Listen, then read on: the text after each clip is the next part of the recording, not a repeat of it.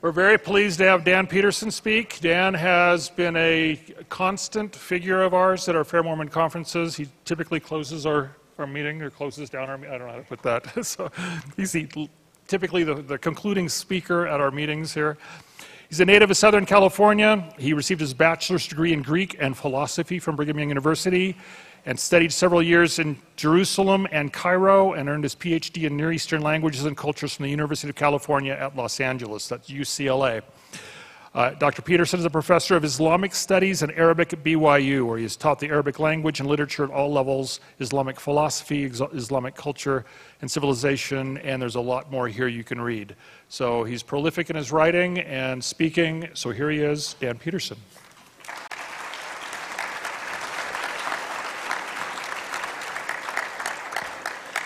First thing I've been asked to do is to give a commercial for this book, Perspectives on Mormon Theology Apologetics, which is out there for sale. The reason I'm asked to do it is because I'm in it. So I've now done my bit.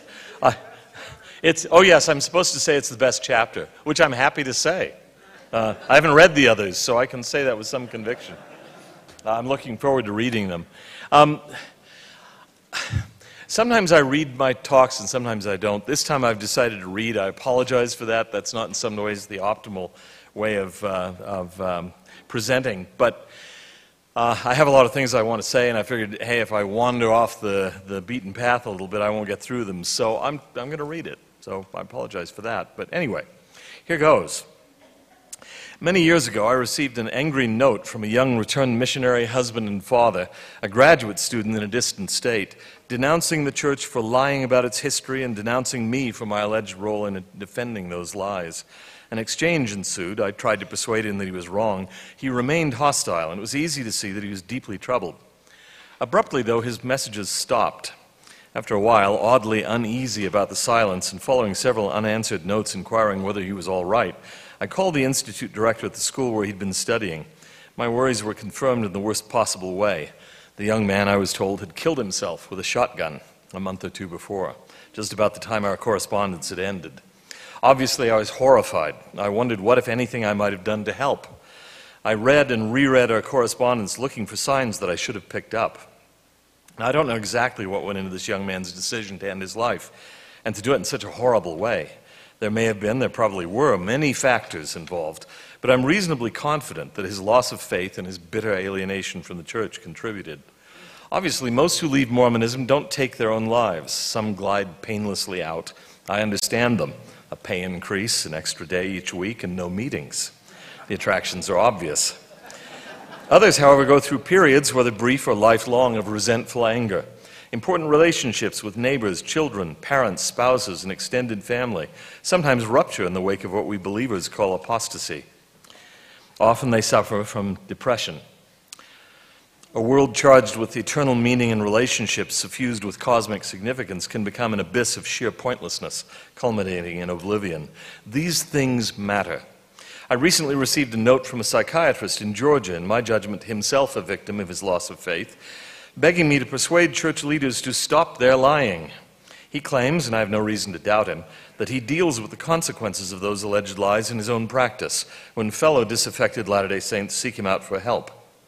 I'm not a professional counselor, though as I've gained experience over my uncountable decades, I've come to recognize more and more the help that such counselors can provide.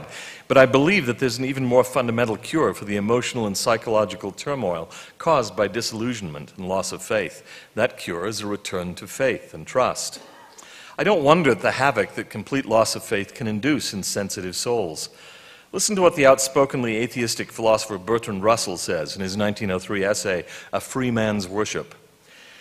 That man is the product of causes which had no prevision of the end they were achieving, that his origin, his growth, his hopes and fears, his loves and his beliefs are but the outcome of accidental collocations of atoms, that no fire, no heroism, no intensity of thought and feeling can preserve an individual life beyond the grave, that all the labors of the ages, all the devotion, all the inspiration, all the noonday brightness of human genius are destined to extinction in the vast death of the solar system, and that the whole temple of man's achievement must inevitably be buried beneath the debris of a universe in ruins. All these things, if not quite beyond dispute, are yet so nearly certain that no philosophy which rejects them can hope to stand. Only within the scaffolding of these truths, only on the firm foundation of unyielding despair, can the soul's habitation henceforth be safely built. Now, somehow, unyielding despair doesn't seem a very promising basis for a happy life. The French philosopher and writer Albert Camus published a famous 1942 collection of essays titled The Myth of Sisyphus, in which he grappled with the view that we're just a pointless combination of chemicals, with what he labeled the absurdity of the human situation. There is but one truly serious philosophical problem, he wrote, and that is suicide. Judging whether life is or is not worth living amounts to answering the fundamental question of philosophy. A robust faith, like the loss of one, makes a difference. For one thing, faith apparently makes people healthier. Neither in my private life nor in my writings, Sigmund Freud wrote in a 1938 letter to Charles Singer, have I ever made a secret of being an out-and-out unbeliever. Indeed, he wrote to Marie Bonaparte, I regard myself as one of the most dangerous enemies of religion. And in fact, he was plainly obsessed with religion, treating it repeatedly in such books as Totem and Taboo, The Future of an Illusion, Civilization and Its Discontents, and Moses and Monotheism, comparing the wishful illusions of religion to blissful hallucinatory confusion, religious teachings to neurotic relics, and religion itself to a universal obsessive-compulsive neurosis and a childhood neurosis. And this theme of religious faith as psychological defect, a sickness of the mind, remains popular among modern atheists, too. Faith, declares Richard Dawkins in The Selfish Gene, seems to me to qualify as a kind of mental illness. It is difficult to imagine a set of beliefs more suggestive of mental illness, agrees Sam Harris in his 2004 bestseller, The End of Faith, than those that lie at the heart of many of our religious traditions. So, are religious people by definition sick, mentally ill? Is atheism healthier than faith? For several decades, Armin Nicolai, a clinical professor of psychiatry at Harvard Medical School, as well as the editor and co-author of the Harvard Guide to Psychiatry, has taught an honors course for Harvard College and Harvard Medical School that's focused on Freud and the great Christian writer C.S. Lewis. Although the two never actually met, Nicolai puts them in dialogue and comparison with each other. This isn't as arbitrary as it might seem. Lewis, an atheist for half of his life, was well aware of Freud's writings. In 2002, based upon that course, Nicolai published The Question of God. C.S. Lewis and Sigmund Freud debate God, love, sex, and the meaning of life. It's a fascinating study, and one could easily argue from it that Lewis led a healthier and happier life than did Freud. Via such publications as Is Religion Good for Your Health? The Effects of Religion on Physical and Mental Health, his Handbook of Religion and Mental Health, and his editorship of the Oxford Handbook of Religion and Health, Harold Koenig, a psychiatrist on the faculty of Duke University, has established himself as a premier authority in this area. He and his collaborators argue that religious involvement is correlated with better mental health in the areas of depression, substance abuse, and suicide, and somewhat less certainly, with better results in the treatment of stress-related disorders and dementia. Moreover, according to Tyler Vanderveel, professor of epidemiology at Harvard University, recent research published by himself and his colleagues in various top-tier medical journals confirms the links that previous scientific investigation had identified between attendance at religious services and enhanced health. Regular attendance is associated, for example, with a roughly 30% reduction in mortality over 16 years of follow-up, a 5-fold reduction in the likelihood of suicide, and a 30% reduction in the incidence of depression, Vanderweel writes. But the apparent blessings don't end there. Regular participation in communal religious worship appears to be associated with greater likelihood of healthy social relationships and stable marriages, an increased sense of meaning in life, higher life satisfaction, an expansion of one's social network, and more charitable giving, volunteering, and civic engagement, says Vanderweel. One might perhaps conclude that it's the social support afforded by religious participation that confers such benefits. Vanderweel, however, says that social support accounts for only about 20 to 30% of the measured results. The self-discipline encouraged by religious faith and the optimistic worldview that it supports also appear to be important contributing factors to physical health and longevity. Of course, none of this proves religious claims are true, but it does strongly suggest that faith isn't an illness, and that on that point at least, Freud and his followers are wrong. Persisting in the Freudian tradition, however, one standard British psychiatric textbook from the mid-20th century declares that religion is for, quote, the hesitant, the guilt-ridden, the excessively timid, those lacking clear convictions with which to face life, end quote. In his 2009 book, Is Faith Delusion? Why Religion is Good for Your Health, Dr. Andrew Sims, former president of the United Kingdom's Royal College of Psychiatrists and professor of psychiatry at the University of Leeds, contends on the basis of his own psychiatric practice as well as a large number of scientific studies that people with religious belief, rather than being timid and lacking clear convictions, have a greater sense of direction and feeling of independence from control. Indeed, one of the major themes of his book is that religious belief tends to be associated with better health, both physical and mental. Quote, the advantageous effect of religious belief and spirituality on mental and physical health is one of the best-kept secrets in psychiatry and medicine generally, he writes.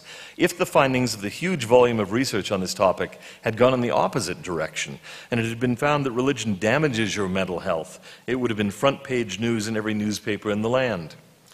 Moreover, Sims contends, churches are almost the only element in society to have offered considerate, caring, long-lasting, and self-sacrificing support to the mentally ill, which is one of the reasons why religious involvement results in a better outcome from a range of illnesses, both mental and physical. In the majority of scientific studies, Sims summarizes, religious involvement correlates with enhanced well-being, happiness and life satisfaction, greater hope and optimism, even when facing serious diseases such as breast cancer, a stronger sense of purpose and meaning in life, higher self-esteem, better responses to bereavement, greater social support, less loneliness, lower rates of depression and faster recovery from depression, reduced rates of suicide, decreased anxiety, better coping with stress, less psychosis and fewer psychotic tendencies, lower rates of alcohol and drug abuse, less delinquency and criminal activity, and greater marital stability and satisfaction. A strong faith and the positive relationships and thinking associated with church membership fortify the immune system, quote, thus reducing the risk of cancer, improving general health, and protecting the cardiovascular system, end quote. When looking at the overall effects of religious belief and practice on whole populations, he writes, there is substantial evidence that religion is highly beneficial for all areas of health, and especially mental health. Indeed, correlations between religious faith and improved well-being, quote, typically equal or exceed correlations between well-being and other psychosocial variables, such as social support. And he adds, this substantial assertion is comprehensively attested to by a large amount of evidence. In one well-conducted study, Sims reports, almost 3,000 women who regularly attended church services were assessed for health status, social support, and habits.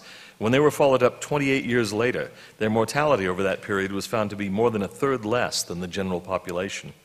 Furthermore, quote, an inverse relationship has been found between religious involvement and suicidal behavior in 84% of 68 studies.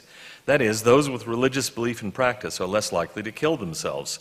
This association is also found for attempted suicide. Believers are less likely to take overdoses or use other methods of self-harm. The nagging question we are left with, Sims asks, why is this important information, epidemiological medicine's best-kept secret, not better known? If it were anything other than religious belief or spirituality resulting in such beneficial outcomes for health, the media would trumpet it, and governments and healthcare organizations would be rushing to implement its practice. One of the most interesting and provocative social analysts in America today is Arthur Brooks, currently president of the American Enterprise Institute. In 2004, Dr. Brooks published Who Really Cares?, in which he notes that scores of studies have demonstrated that believers live longer, healthier lives. People who never attend religious services are at the highest risk of early death, while those who attend more than once each week have the lowest such risk. At age 20, this translates into a 7-year difference in average life expectancy. Religious people heal more quickly from serious diseases and surgeries.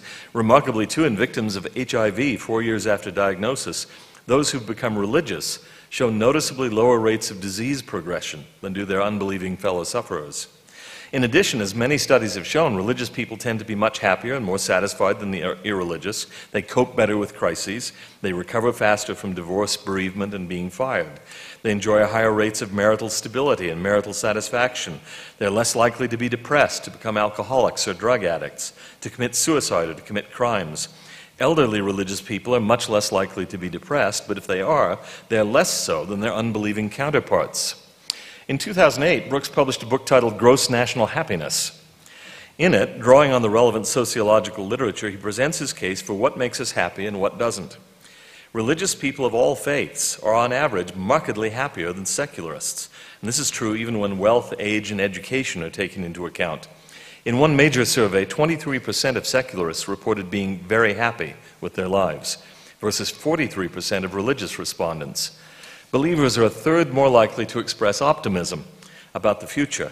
Unbelievers are almost twice as likely as the religious to say, "I'm inclined to feel I'm a failure." In 2004, 36% of those who prayed every day said they were very happy, while only 21% of those who never prayed said so. Data from 1998 revealed that people who are certain that God exists were a third more likely to describe themselves as very happy than those who denied his existence. Curiously, agnostics were more gloomy than atheists. Only 12% of agnostics surveyed claimed to be very happy. People who asserted that there was little truth in any religion were roughly half as likely to assert a high degree of happiness as those who believed that religion contains significant truth. Believers in life after death are about a third more likely than non-believers to call themselves very happy. By contrast, people who say that we don't survive death are 3/4 more likely to say that they aren't very happy. Correcting for other cultural factors and comparing apples with apples, people who live in religious communities also fare better financially than do those who live in relatively secular communities. Brooks cites an economist who investigated the effect on one's income when others in one's community are religiously active. For instance, he measured how the church attendance of Italian-American Catholics affected the incomes of African-American Protestants in the same neighborhood. His conclusion: the more your neighbors go to church, the more you will tend to prosper. This is probably because of the cultural benefits that accrue to a community as a whole when a significant proportion of the community follows typical religious standards. There's likely, for example, to be less divorce and drug abuse, both of which cause economic woes. And such influence in community attracts like-minded people into a neighborhood, thus improving it further. An advocate of greater secularism might concede that religious fantasies provide a helpful crutch for stupid, ignorant, and/or irrational people, whereas better educated, more honest unbelievers face reality with such comfort, without such comfort. A 2004 study, however, showed that religious adults were a third less likely than secular adults to lack a high school diploma, and a third more likely to have at least one college degree. Given two people, one of whom has a college degree and one of whom doesn't, but who earn the same salary and are identical in age, gender, race, and political views, the college graduate will be 7% more likely to be a churchgoer. Secularizing writers often like to imagine how much better the world would be without religion. They should pray that they don't get their wish. Several years ago, I read some heartfelt online advice from an atheist. "Life is a one-time roller coaster ride," he said. "Revel in it. Feel the warm sun on your skin and the cool wind in your hair." I wish I could. "Feel the climb up and take in the rides to the bottom. Don't spend the entire experience preparing and fretting for what others in the line told you about the exit and what they think comes after. Otherwise, you'll miss the entire experience." I have little doubt that his advice was sincere, but it's also misdirected. There's no reason to suppose that typical religious believers feel the warm sun and the cool air less than unbelievers do. They're not exempt from the climbs up and the sometimes terrifying rides down. And no matter how devout they may be, there's no evidence that most believers devote so much time preparing for the next life, so much energy fretting about it, that they miss the entire experience of this one. In view of the evidence I've cited from Arthur Brooks, that online atheist would serve his readers better if he sought to build their faith rather than encouraging them to abandon it. Although mortal life is indeed a roller coaster ride, he shouldn't be urging them to ignore the fact that when it ends, they'll all need to pass through the exit. Religious believers are convinced that there is an unfathomably vast world out there beyond the exit gate for this particular ride. To continue the poster's metaphor, those who have come to the amusement park with tickets for other attractions, money to buy food when it's lunchtime, and jackets to wear in the evening, will be able to enjoy much more than just the one feature.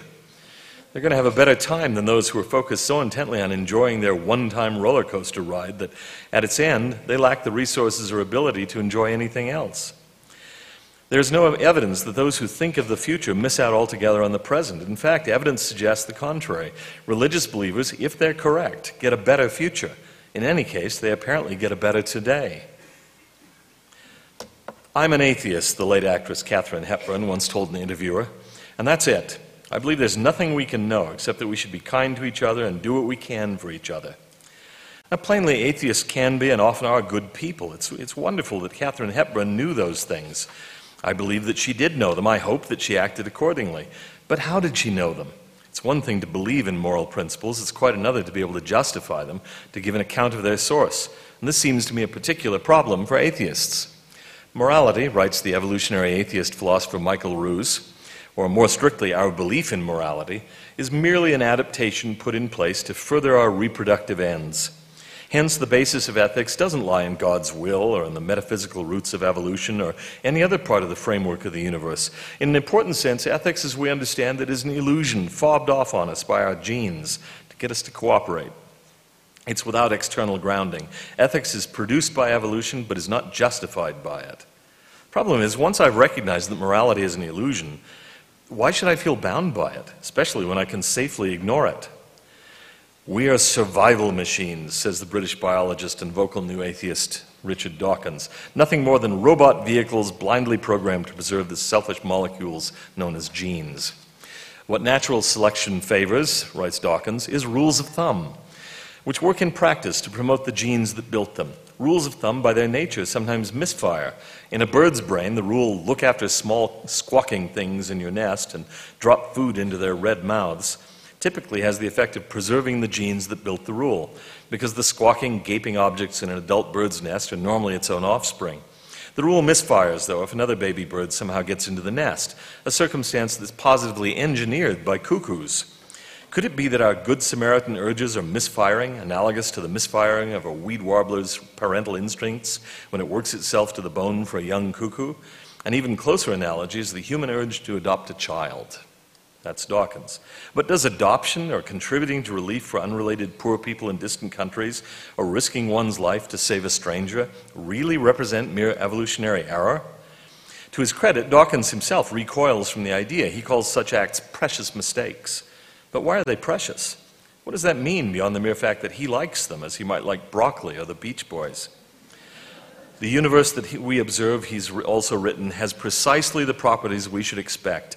If there is at bottom no design, no purpose, no evil, no good, nothing but pitiless indifference. On what objective grounds, if any, then, can someone holding this view say that failure to help a child or to fight third world hunger is wrong? On what basis even can such a person condemn murder, rape, or child abuse? If somebody else endorses them, on what basis can a Dawkins disagree? The Nazis regarded killing Jews and gypsies and enslaving Slavs as good things. Are these only matters of opinion? 30 years after first seeing it, I still vividly remember the chilling scene in Franco Zeffirelli's 1986 film version of Verdi's opera Otello, in which Iago sings his very Darwinian creed. I believe in a cruel God who created me in his image and who in fury I name. From the very vileness of a germ or an atom, vile was I born. I am a wretch because I am a man and I feel within me the primeval slime. Yes, this is my creed. I believe it with a heart as steadfast as that of the widow in church. And the evil I think and that which I perform, I think and do by destiny's decree. I believe the just man to be a mocking actor in face and heart, that all his being is a lie. Tear, kiss, glance, sacrifice, and honor. And I believe man the sport of evil fate from the germ of the cradle to the worm of the grave. After all this mockery then comes death, and then, death is nothingness, heaven an old wives' tale. On what rational grounds can a follower of Richard Dawkins demonstrate Iago's lethal immorality to be wrong? Faith or non-faith, we cannot escape the decision. Not to decide is to decide. It will deeply mark how we live our lives. To live as an agnostic is, practically speaking, to live as an atheist. By just about any measure, Western society has grown much more secular in recent decades. This is likely to have consequences. It makes a difference. For as long as I can remember, non-religious people have assured me that while I'm supposedly focused on some sort of illusory pie in the sky when I die, and on saving others from mythical sufferings in a fairy tale afterlife, they're devoted to making life in this world, on this planet, tangibly better for everybody. In my particular case, of course, the critics may be right. They're very likely far better people than I am, more charitable, kinder, more concerned for their fellow humans. However, unless they actually supply evidence to demonstrate it, Arthur Brooks' 2006 volume, Who Really Cares, has made it much, much harder for secularists to preen themselves as a class on their superior compassion. Brooks has studied patterns in charitable giving and service for many, many years and is widely recognized as perhaps the preeminent authority on the subject. Still, even he reports that he's been surprised by what he's found. Religious people, it turns out, give more to charity than do non-religious people. They donate more money, and not merely to their churches, synagogues, temples, and mosques. They're more likely to give money to family and friends, and when they do, to give larger amounts. They're far more likely to give food or money to the homeless and to donate blood, and even to return money from a cashier's mistake or to express empathy for the less fortunate. It's 15% more likely that church-going Europeans will volunteer for non-religious charities than their secular compatriots. Even non-churchgoers, if they were raised in religious households, are more likely to donate to charity than those who were not. Not surprisingly, private charity in ever more secular Europe has plummeted, to the point in some areas almost of extinction. Brooks, who also argues that charitable giving is essential to a strong economy, points to polling data suggesting that Europeans are, according to their own reports, less happy with their lives than Americans are, and suggests that their unhappiness may be connected with their low rates of charity and volunteerism. Humans feel better when they give. 91% of American religious conservatives give to charitable causes, compared to only 67% of those who identify themselves as secular liberals. Those who pray daily are 30% more likely to give to charity than people who never pray. In Europe, too, churchgoers volunteer 30% more often overall than non-churchgoers. Even controlling for other factors, 83% of religious Americans will volunteer in any given year, while among secular French people, only 27% will. As befits a premier social scientist, Brooks employs multiple streams of contemporary statistical data to form his judgments. However, the historical record also seems to support the general conclusions of his very important book. The respected and prolific sociologist Rodney Stark, in an insightful study of the rise of Christianity, has shown that the superior charity of the ancient Christians was a vital factor in the rapid growth of the early Christian movement. And as an examination of the surviving sources demonstrates, even the pagans recognized that. The impious Galileans support not only their poor, but ours as well, lamented the 4th century pagan Roman Emperor Julian. Everyone can see that our people lack aid from us. Religion is the opiate of the people, Karl Marx famously complained. Elsewhere he remarked that while philosophers have said that the purpose of philosophy is to understand the world, the true purpose is to change it. Religion, in his view, was a distraction from the real business of making this world a better place. Unfortunately for Marx's thesis, though, and even more so for those who had to live through the 20th century, the millennium that just closed was heavily influenced at its end by Marxism and by a related ideology that went under the names of fascism and National Socialism, or Nazism. We now have quite graphic evidence of exactly how such theories tend to change the world. We must rid ourselves once and for all, wrote the Bolshevik revolutionary Leon Trotsky in his 1930 book, The Russian Revolution, of the Quaker papist babble about the sanctity of human life. And they did. Scholarly estimates of atheistic communism's murders alone over the past century ranged from roughly 40.5 million to nearly 260 million. But Marxism merely followed a path blazed for it by the French Revolution's anti-Catholic and anti-Christian reign of terror.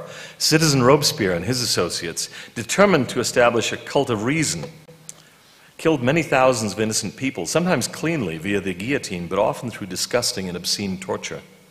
In 1983, the great 1970 Nobel Literature laureate Alexander Solzhenitsyn, fearless chronicler of the crimes of Soviet communism, delivered a lecture sometimes titled Godlessness, the First Step to the Gulag.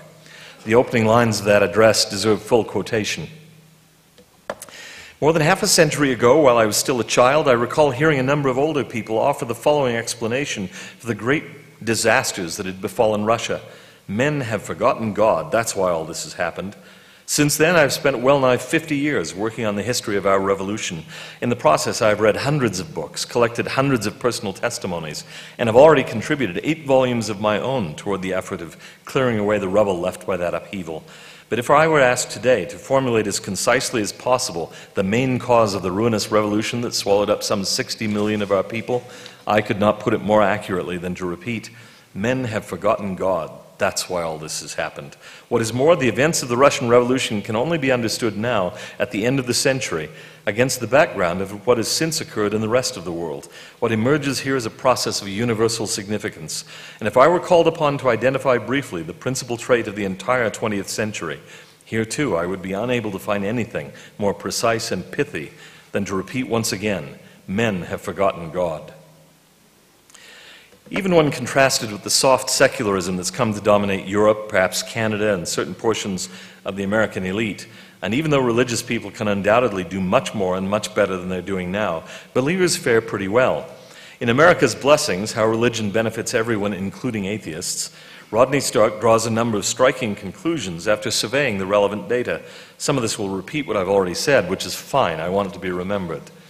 Regardless of their age, Stark says, religious people are much less likely to commit crimes.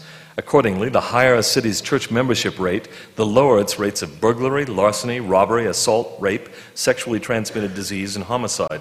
In a cleverly designed test at Pepperdine University, a disappointing 45% of weekly church attenders turned out to be honest. But that was still more than 3 times the 13% rating of non-attenders. Curiously, however, although nearly 250 studies conducted between 1944 and 2010 showed clear evidence that religion helps to reduce delinquency, deviation, and crime, virtually no standard textbooks on criminology so much as mention religion in their indexes. But the fact remains, says Stark, that, quote, all Americans are safer and their property more secure because this is such a religious nation, end quote. Religious people are, as I've said, the primary source of charitable funds, not only for religious causes, but for secular philanthropies that benefit all victims of distress and misfortune. They are far more likely to volunteer their time for programs that benefit society and to be active in civic matters. As I've already noted, fashionable schools of psychology have long taught that religion either contributes to mental illness or is itself a dangerous species of psychopathology. But the evidence, says Professor Stark, quote, shows overwhelmingly that religion protects against mental illness. For example, persons with strong conservative religious beliefs are less depressed than those with weak and loose religious beliefs. They are happier, less neurotic, and far less likely to commit suicide.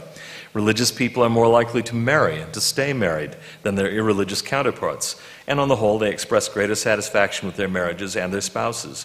They are far less likely to have extramarital affairs. In addition, religious husbands are substantially less likely to abuse their wives or children. Mother-child relationships are stronger for frequent church attenders than for those who rarely, if ever, go to church. And for mothers and children who regard religion as very important, they're stronger than for those church attenders who don't value religion very highly. Precisely the same thing holds for the level of satisfaction of teenagers with their families. Greater religiosity means higher satisfaction. Strongly religious persons seem, all other things being equal, to enjoy reduced risks of heart disease, strokes, and high blood pressure or hypertension than those who are less religious, and seem to recover better from coronary artery bypass surgery. The average life expectancy of religious Americans is more than 7 years longer than that of the irreligious. Moreover, quote, a very substantial difference remains even when the effects of clean living have been factored out. Religious students tend to get better grades than do their non-religious counterparts, as well as to score higher on all standardized achievement tests. They are less likely to be expelled or suspended or to drop out of school, and are more likely to do their homework. Religious Americans are also on average more successful in their careers than are the irreligious. They obtain better jobs and are less likely to find themselves unemployed or on welfare. Committed religious believers are less likely to patronize astrologers or to believe in the occult and the paranormal than are non-believers. On the other hand, though they're often caricatured as ignorant, churchgoers are more likely to read, to patronize the arts, and to enjoy classical music than are non-churchgoers. Translated into comparisons with Western European nations, writes Professor Stark, addressing an American audience, we enjoy far lower crime rates, much higher levels of charitable giving, better health, stronger marriages, and less suicide, to note only a few of our benefits from being an unusually religious nation. Once again, none of these facts proves religious claims true, but they certainly undermine the old accusation that religion is unhealthy and antisocial. As Harvard's Robert Putnam expresses it in his famous book, Bowling Alone, believing churchgoers are, quote, much more likely than other persons to visit friends, to entertain at home, to attend club meetings, and to belong to sports groups, professional and academic societies, school service groups, youth groups, service clubs, hobby or garden clubs, literary, art, discussion and study groups, school fraternities and sororities, farm organizations, political clubs, nationality groups, and other miscellaneous groups. So, asks Mary Eberstadt in her book, How the West Really Lost God, is it in society's interest to encourage Christian practice? She then provides her own response. The answer is, only so far as it is in society's interest to encourage quality of life, enhanced health, happiness, coping, less crime, less depression, and other such benefits associated with religious involvement. On one understanding, life arose simply and exclusively, but to current scientific understanding, still quite mysteriously, from chance events in a warm little pond, or perhaps near a volcanic vent deep in an early sea. We humans emerged billions of years thereafter via cellular mutations in the line of ape-like organisms who are our ancestors. One way of looking at this evolutionary history, that of Sam Harris, for example, concludes that it leaves no room for purpose or even freedom of the human will, all as the result of natural processes that we call random, only because we don't know all the factors involved. If we knew them all and possessed enough calculating power, we'd be able to see that it was entirely inevitable. And of course, there's no room for the soul's survival after death, because there's no soul. We're essentially temporary cell colonies, doomed to annihilation. But this viewpoint seems to entail some potentially disquieting things. If, for instance, our thoughts are merely neurochemical brain events set in motion by a deterministic process that goes all the way back to the Big Bang, perhaps with some quantum uncertainty tossed in to make it a bit less rigid but no less pointless, what can it possibly mean to say that our thoughts are about something? Other bodily functions, digestion, respiration, or blood circulation, for example, aren't about anything. They simply are. And what reason do we have to trust such thoughts regarding the nature and meaning of the universe? If our brains evolved to help us survive and reproduce, which is what the Darwinian principle of survival of the fittest strongly suggests, how can we be sure that they're reliable beyond those limited functions? If meaning of any sort is to survive, it's not clear that atheistic naturalism can deliver it. These things make a difference. During my mission in Switzerland, we showed the German version of Man's Search for Happiness so often that I think I still have the German script memorized. Die größte Prüfung deines Lebens, it says at one point, hast du am Grabe eines deiner Lieben zu bestehen. The greatest test of your life will be at the grave of one of your loved ones. I can testify to this from personal experience. As a young man, I knew it only in theory. According to an early story, a despairing mother whose little boy had died once came to the Buddha, begging him to restore her son to life. The Buddha told her to go about the town collecting mustard seeds, but she was to do so only from houses in which nobody had ever died. Hopeful, she set about her task, but she found only disappointment because each house had experienced death. Finally, she returned to the Buddha without a single mustard seed. Now she understood that death was universal and inescapable, and though still sorrowful, she had come to accept it. The simple, unavoidable fact is that we will all die. And all those whom we love, and everything that we love, will also die. All earthly relationships end in death, if not before. When you hear the funeral bells ring, the English poet John Donne said, "Send not to know for whom the bell tolls, it tolls for thee." And he might have added, "for thy family and friends." Nevertheless, many of us energetically and fairly successfully try to avoid reflecting on our mortality. I'm not afraid to die, Woody Allen said. I just don't want to be there when it happens.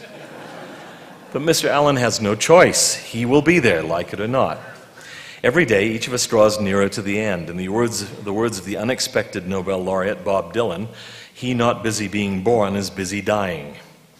Is this life all there is, or all the love, hopes, attainments, and talents of an individual nothing more than a random, transient, and ultimately meaningless collection of neurochemical impulses? There are essentially only two possible answers to this question. One is eloquently summarized by Shakespeare's Macbeth, for whom the close of mortal life was the absolute and irrevocable end. Upon hearing of his wife's suicide, Macbeth exclaims, "All our yesterdays have lighted fools the way to dusty death. Out, out, brief candle. Life's but a walking shadow, a poor player that struts and frets his hour upon the stage, and then is heard no more. It is a tale told by an idiot, full of sound and fury, signifying nothing." Others respond with less anger. Apatheism is the witty term coined for the complete indifference to great issues of faith and religion that's fashionable in some circles. If there were a God, a supremely complacent atheist once told me online, I think she'd enjoy hanging out with me, perhaps sipping on a fine Merlot under the night sky while devising a grand unified theory. If you live in this very moment, another atheist wrote to me a year later, you'll find happiness. You realize that life isn't about getting to the shore.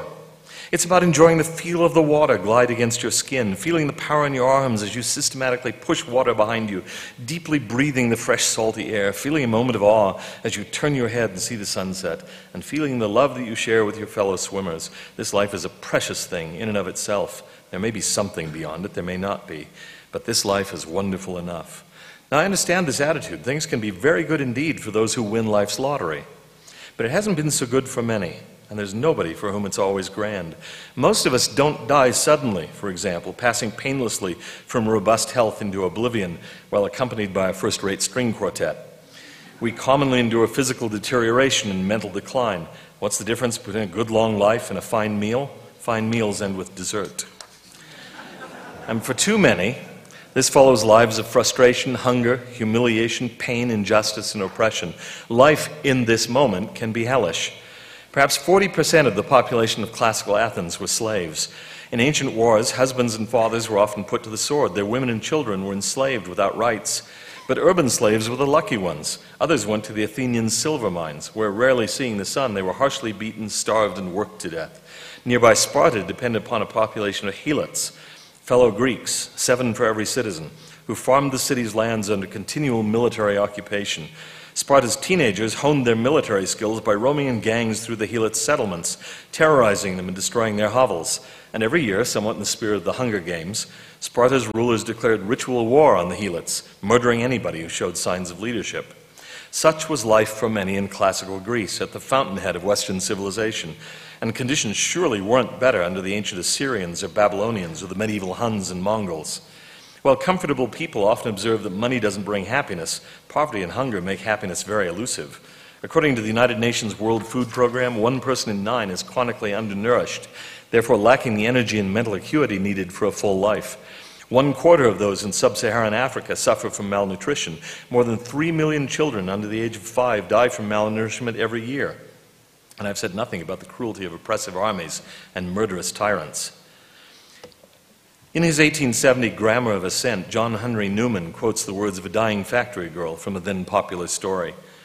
"I think if this should be the end of all, and if I have been born, of all I've been born for is to work my heart and life away and to sicken in this dreary place with those millstones in my ears forever until I could scream out for them to stop and let me have a little piece of quiet, and with the fluff filling my lungs until I thirst to death for one long deep breath of the clear air, and my mother gone, and I never able to tell her again how I loved her, and of all my troubles, I think if this life is the end and there is no God to wipe away all tears from all eyes, I could go mad."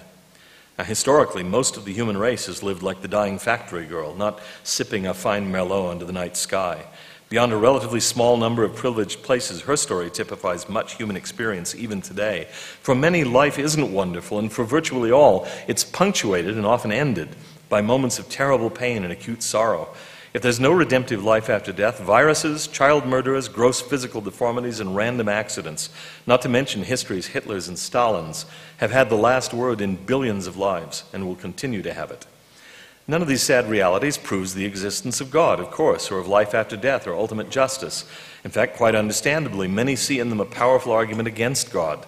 Surely, though, they illustrate why the hope for eternal joy and compensation is so deeply important. "In light of heaven," said Mother Teresa, who was well aware of poverty and human agony, "the worst suffering on earth, a life full of the most atrocious tortures, will be seen to be no more serious than one night in an inconvenient hotel." If she's right, that's fabulous news for everybody who has ever lived. Even successful lives are often marred by terrible pain. Consider, for example, the cases of 3 eminent scientists. The obvious one, I suppose, is Stephen Hawking, widely considered one of the foremost theoretical physicists since Einstein. His brilliant mind is trapped in a body twisted and ruined by amyotrophic lateral sclerosis. He communicates now via a speech device activated by a single muscle in his cheek. Another is Charles Darwin, surely among the most important scientists who have ever lived.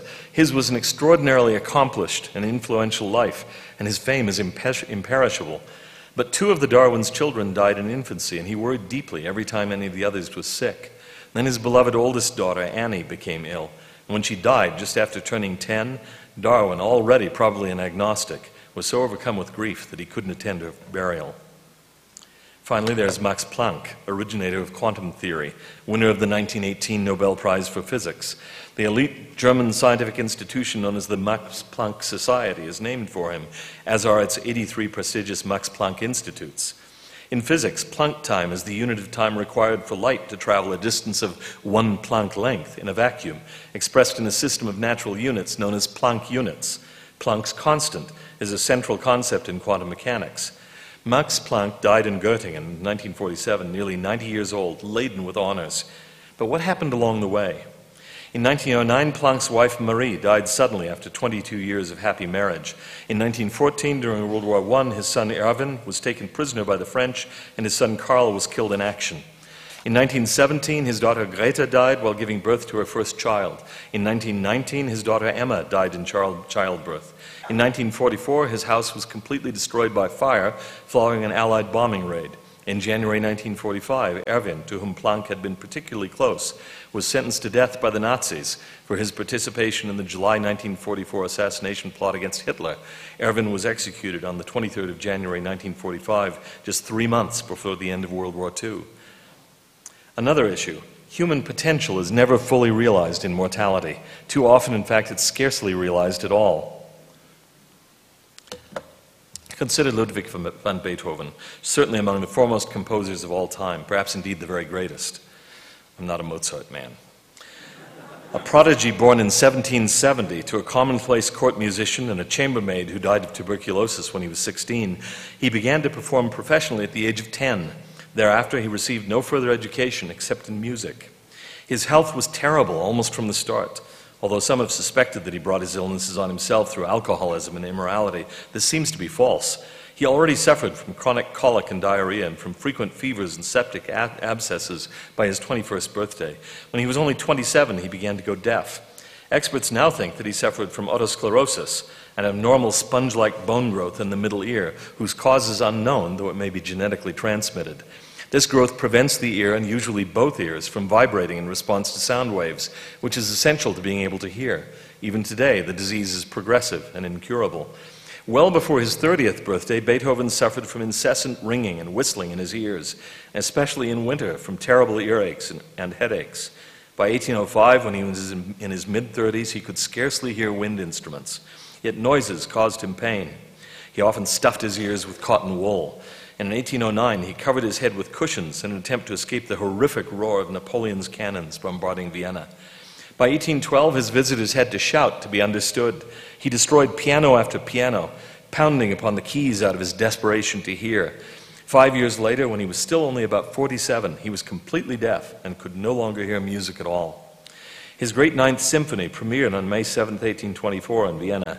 He was there, standing near the conductor, but he never heard it. You may have, but he never did. Think about that.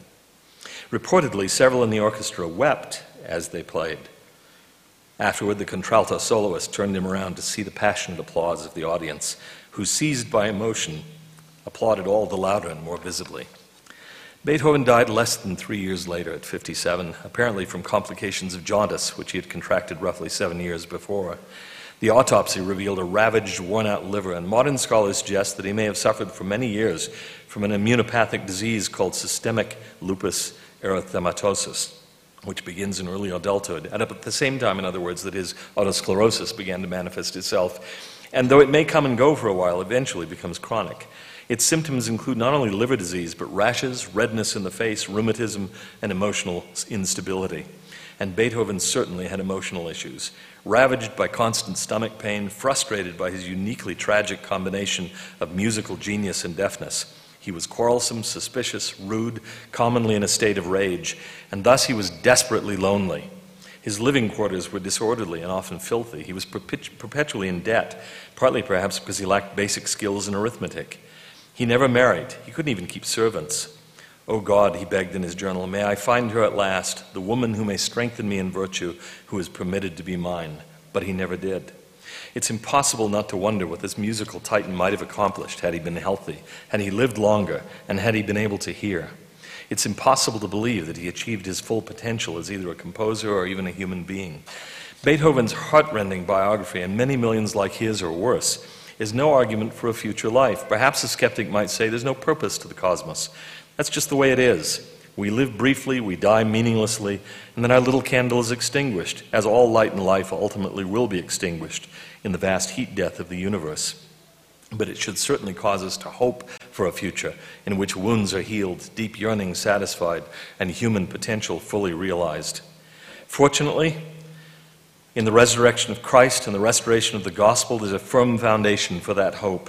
Be still, my soul. The hour is hastening on when we shall be forever with the Lord. When disappointment, grief, and fear are gone, sorrow forgot, love's purest joys restored. Be still, my soul. When change and tears are past, all safe and blessed, we shall meet at last. Jesus didn't only teach theoretically about life after death. He demonstrated it. His physical resurrection and his empty tomb lift the concept of a life beyond the grave from the realm of airy speculation to that of specific, concrete history. All your losses will be made up to you in the resurrection, testified the prophet Joseph Smith, provided you continue faithful. By the vision of the Almighty, I have seen it. Weeping may endure for a night, says the psalmist, but joy cometh in the morning. O death, wrote the Apostle Paul in 1 Corinthians 15, where is thy sting? O grave, where is thy victory? The glorious message of Easter is that death doesn't win. It doesn't have the final say. And God shall wipe away all the tears from their eyes, testified John the Revelator. And there shall be no more death, neither sorrow nor crying, neither shall there be any more pain, for the former things are passed away. What difference does this make? It changes everything. In the name of Jesus Christ, amen.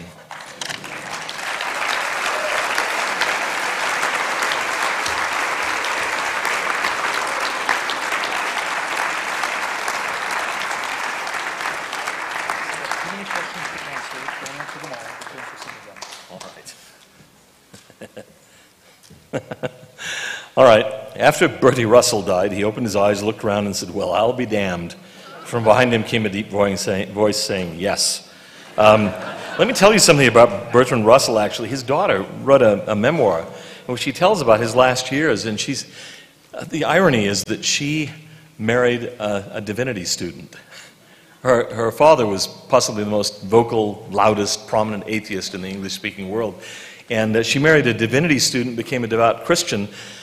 And Bertrand Russell's Nobel Prize money partially went to supporting his son through divinity school. And then she tells, very late in his life, of taking him on a trip to Cyprus. I think it was Cyprus or Crete, I believe Cyprus. And she said he would go into these small Greek Orthodox churches, and he would just sit there. And they would leave him, and he'd sit there meditating. He died at 97. But he was still sharp right up to the end. She said she had the very distinct impression that he was doubting his doubts, to use an LDS phrase, that he was rethinking things. So I don't know. There's hope for deathbed repentance, I guess. In your experience, why do people choose atheism aside from laziness? Oh, I can understand. I can understand why people do. They look around at problems like suffering. They look at issues of, biblical interpretation, the seeming implausibility of some stories. They just can't believe in people rising from the dead or things like that. Or they prayed and they haven't gotten the answers they sought. I do not mock people who lose their faith or who can't come to faith. I sorrow for them. I wish I could do something to help them. In some cases, they become actively hostile. They're difficult to work with. Those people are easy to become angry with. But in many cases, I've seen people who genuinely suffer from their loss of faith. They wish they could have it, but they can't. And to some extent, I think organizations like FAIR and others, Fair Mormon and others, exist to try to help, to try to prevent that from happening. We fail in many cases, and you can't know. Just you can't know exactly why somebody comes to faith. You can't know exactly why someone loses faith or can't come to faith. But all we can do is keep trying. Why do some atheists feel a need to tear down religion? I think it varies from one person to another. I know in some cases I get the distinct impression that they're uneasy with their decision, wanting to justify it at any given moment. That, yes, my decision was right. I'm glad I left. And no, I will not accept this argument, and so on. There are some who will say, frankly, I don't want there to be a God for various reasons. One very prominent philosopher has said that. I don't want to live in a universe where there is a God. And he's even written a book against atheistic naturalism. So I think, well, so what do you put in its place? He's not quite sure. He doesn't want it to be atheistic naturalism. He doesn't want there to be a God. He's just, kind of stuck.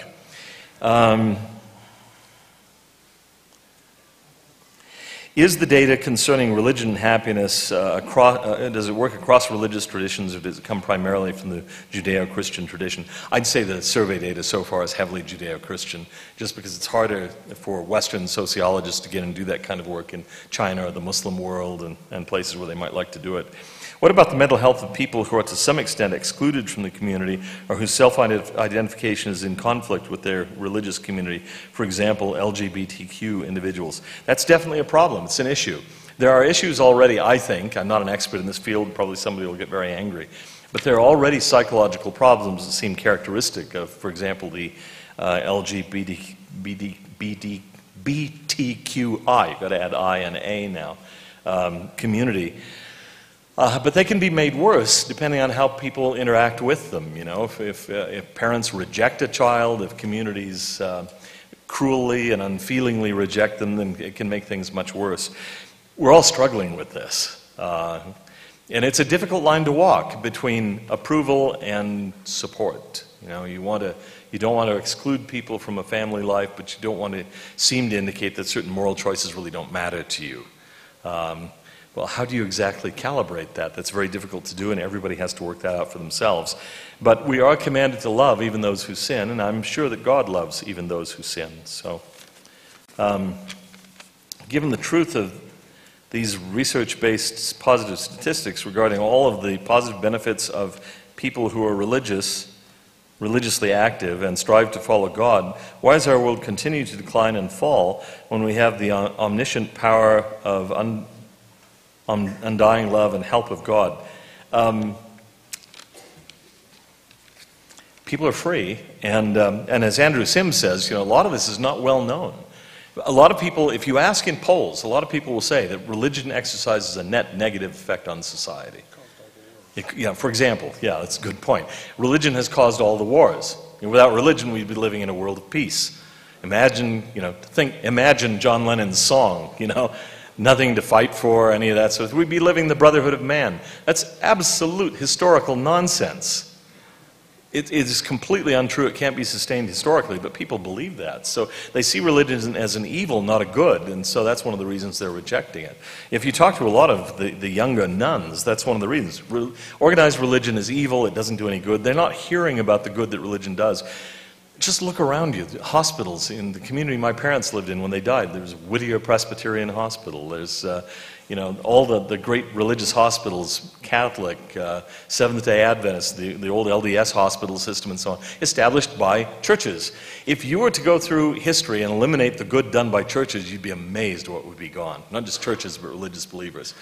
What atheists sometimes think is they would have the world they have now, but without the religion, but otherwise it wouldn't be changed. Well, subtract all of the great religious art, all the great religious music, all the great religious charities and so on, this world would be a very difficult place. Will you put this paper online? I'd like to read it and see the references. I assume it'll go up on the Fair Mormon board. I'll go through these really fast if I can. I won't read that one, that's too flattering. Well, no, I will. It says, "You are my hero." I should tell you that someone else said online today that the first thing Fair Mormon needs to do to reestablish itself as respectable is to erase all mentions of Daniel Peterson from its history. So if you put those together, they kind of balance out. It's not overly flattering. If a troubled or disaffected LDS member finds peace in another faith, should we be happy for them? That's a difficult one to answer. I mean, on one level, yes, I suppose. On another, I think, well, but you got the answer wrong, But yes, we should encourage them in their search for religious peace, but we should not give up hope that they'll accept the fullness of the gospel. But I wouldn't be aggressive and negative about it. I certainly do not want to become an anti-Catholic or anti-Baptist or anti-Jew. I'm not going to do that. I won't, and I don't think anybody should. So why are ISIS believers so negative and destructive? Because they're thugs and sociopaths. There's an interesting book by Graham Fuller called A World Without Islam. When I picked it up, I thought, no, he's not going to convince me, because his argument is that if Islam had never existed, the conflicts in the region, the Middle East, would be about the same that they are now. But the more I read the book, the more I thought, he's actually got a point. Because it turns out that many of the places that are the flashpoints now, many of the places where there are boundaries between the West and the East, were that way before Islam. That was true in the days of the Eastern Orthodox Church and the Roman Catholic Church, or what became those two churches. It was true in the days of the Roman Empire and the Persian Empire. The flashpoints have been the same. They just express them in a particular idiom. Right now it happens to be Islam.